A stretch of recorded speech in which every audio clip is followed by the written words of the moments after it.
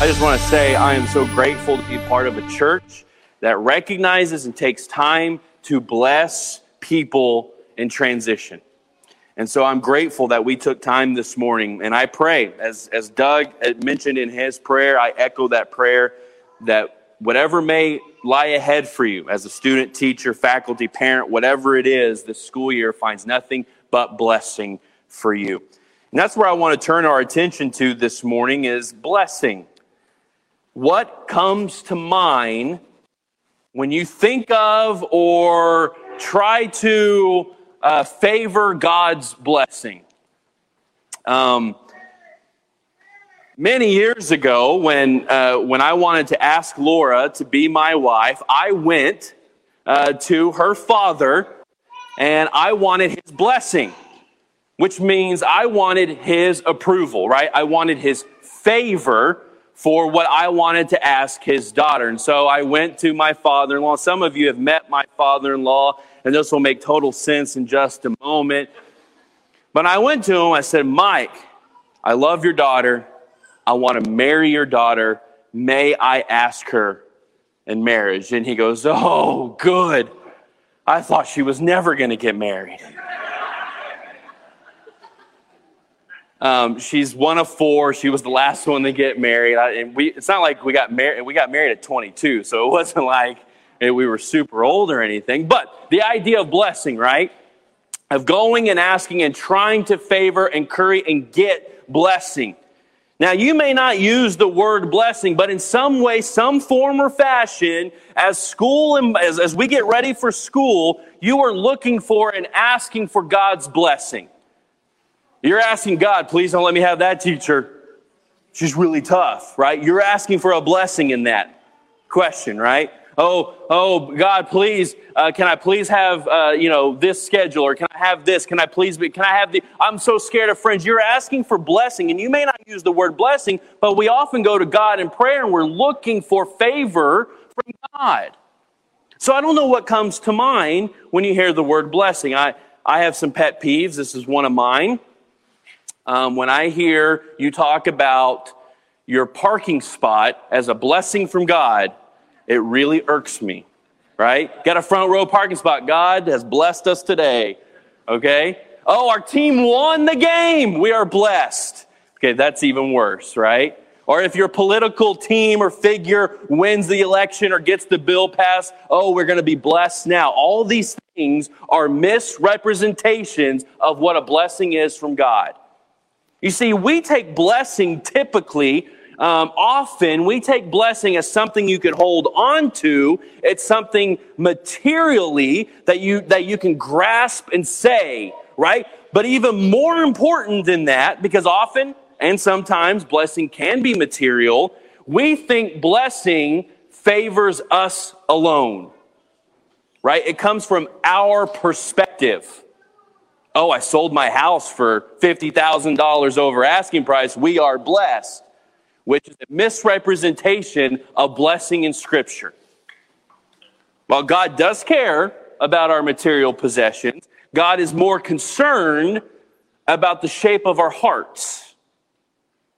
He's more concerned about the spirituality that lies deep within you and not so much about the parking spot that you may get at Walmart. Or how you are comfortable, or how from your perspective, things are better all of a sudden. This is why I go to Matthew chapter 6 this morning. In Matthew chapter 6, it's the second chapter of 3 chapters of Jesus' Sermon on the Mount. I've said this before, but the Sermon on the Mount is a centering section of Scripture for me. I go to it often. I try to be in it daily. And in Matthew chapter 6, what we have is 3 spiritual practices. If you are looking for a way to spiritually draw closer to God, you turn to Matthew chapter 6. If you have no idea how you can draw and grow closer in relationship to God, you go to Matthew chapter 6. Okay? Because in Matthew chapter 6, Jesus is going to talk about 3 spiritual practices: giving to the needy, praying to Him, and fasting. Actually giving up food for a certain amount of time. That's the kind of fasting Jesus talks about. Now, Jesus in Matthew chapter 6, in the middle of the Sermon on the Mount, he has been challenging those who are here, who are listening to him, pretty directly through Matthew chapter 5. And here in Matthew chapter 6, Jesus has something else to say. And I just want to read the first 4 verses of Matthew chapter 6 and hear what kind of blessing God through Jesus is talking about. Be careful, Jesus says, not to practice your righteousness in front of others to be seen by them. If you do, you will have no reward from your Father in heaven.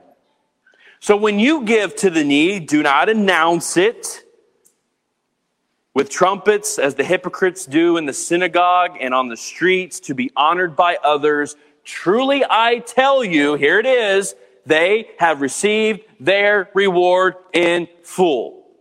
He goes on. Next slide for me. I'm reading off the screen. Sorry, Melissa.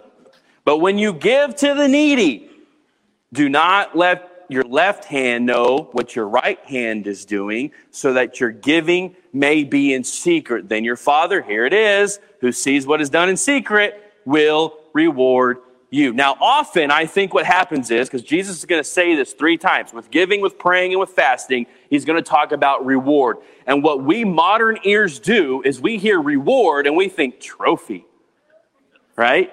We think, inheritance. We think cash. We think some kind of prestige. We think something managing, something tangible that we can hold on to. Now, I don't think this is the kind of reward that Jesus is talking about. Jesus doesn't say if you pray, God will bless you with a really cushioned bank account. This is not what he's talking about. Jesus is challenging those who are listening to him to do something that is vastly different and to view how they live life vastly different than the world around them. And so our first example, which with time we're going to look at the giving one in great detail. What Jesus is doing is helping us be people who practice spiritually in a different way. And he gives 2 examples, right? Those who give. There are some who give to the needy and they announce it with trumpets. He's being overly, he's laying it on thick in his example. They want you to know they gave to the needy. They want you to know that they're taking care of so-and-so and they're doing this and A, B, and C is all part of that. And they announce it with grandeur, right? And Jesus says what? Their reward has already been paid. Because that is why they do it. Now he goes on to say, when you give to the needy, don't let your left hand know what your right hand is doing, so that your giving may be done in secret, which is also a theme in these 3 examples. So your giving may be done in secret, then your Father who sees what is done in secret will what? Reward you. Now, if Jesus isn't talking about trophies, then what could he possibly be talking about? Well, that word, reward, that's a good translation of the word, but that word more appropriately is to give over. Or even, you can think of it this way, to give from. Okay? So your Father who sees what is done in secret will give over to you. And so the idea now becomes that it's not so much a trophy, it's that because you have done something and because of the time spent with it, God gives out of that abundance. So that the act in of itself is the reward because you have spent time with the Father in that. That giving as a spiritual practice is giving because God is a giver. And so it's not a reward of trophy, it's a reward that God gives over to you for your work or for your action, for your contemplation, for your intentions in that moment. Position yourself for God's blessing. I think what giving, praying, and fasting have in common is that God will give out of himself. He will give to you from himself when you are positioned to receive the blessing of God. And we wonder sometimes why God doesn't bless us, right? We wonder sometimes why things aren't going our way, or why better things aren't happening, why my health isn't getting better, why my job is going down, why all these different things we wonder. And oftentimes what we learn from giving, praying, and fasting in Matthew chapter 6 is that we aren't positioned to receive God's blessing. If you want to read a book, you don't go to a rock concert, right? If you want a suntan, you don't position the chair in the shade. If you want to lose 100 pounds, you don't sit in front of a bowl of ice cream. And if you want to play with your children, you don't go out in the front yard at 3 a.m. and wait for them to come. You don't position yourself in places or in ways where things aren't going to happen or likely won't happen. And God's people, I believe, ought to stop relying on a Hail Mary or a lottery ticket, and ought to be people who position themselves into the presence of God, because God will bless those He is in the presence of.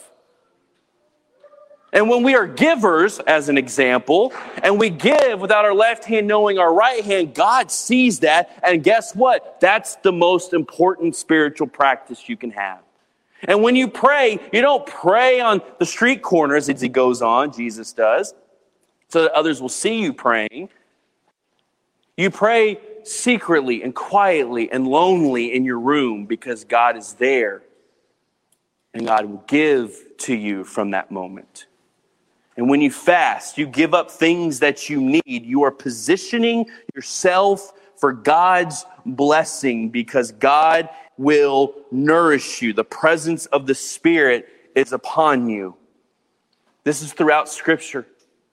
This idea of positioning ourselves for blessing, because this is a God who gives us acceptance that we never have to question.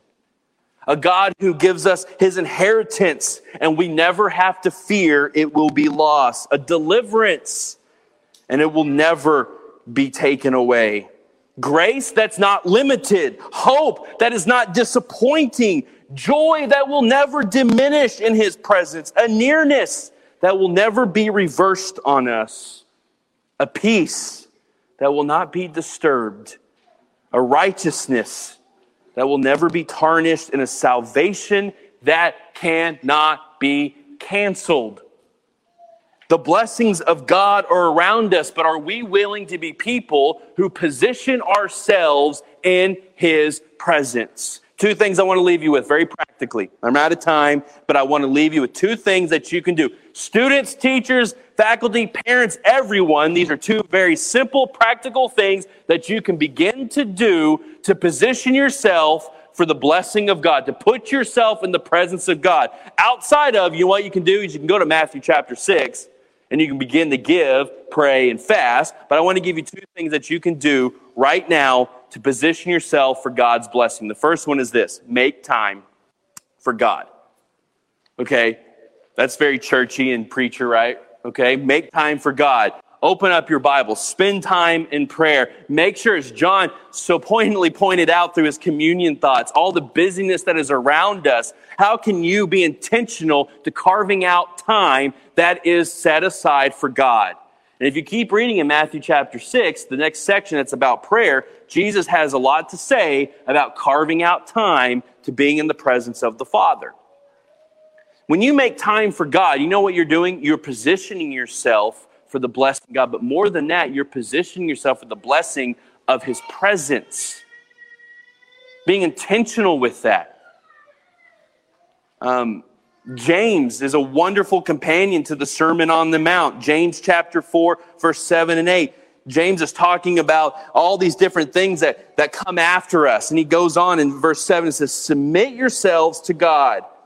He says, resist the devil and he will flee from you. And how do we do that, James? The next sentence is pretty important. Come near to God and He will come near to you.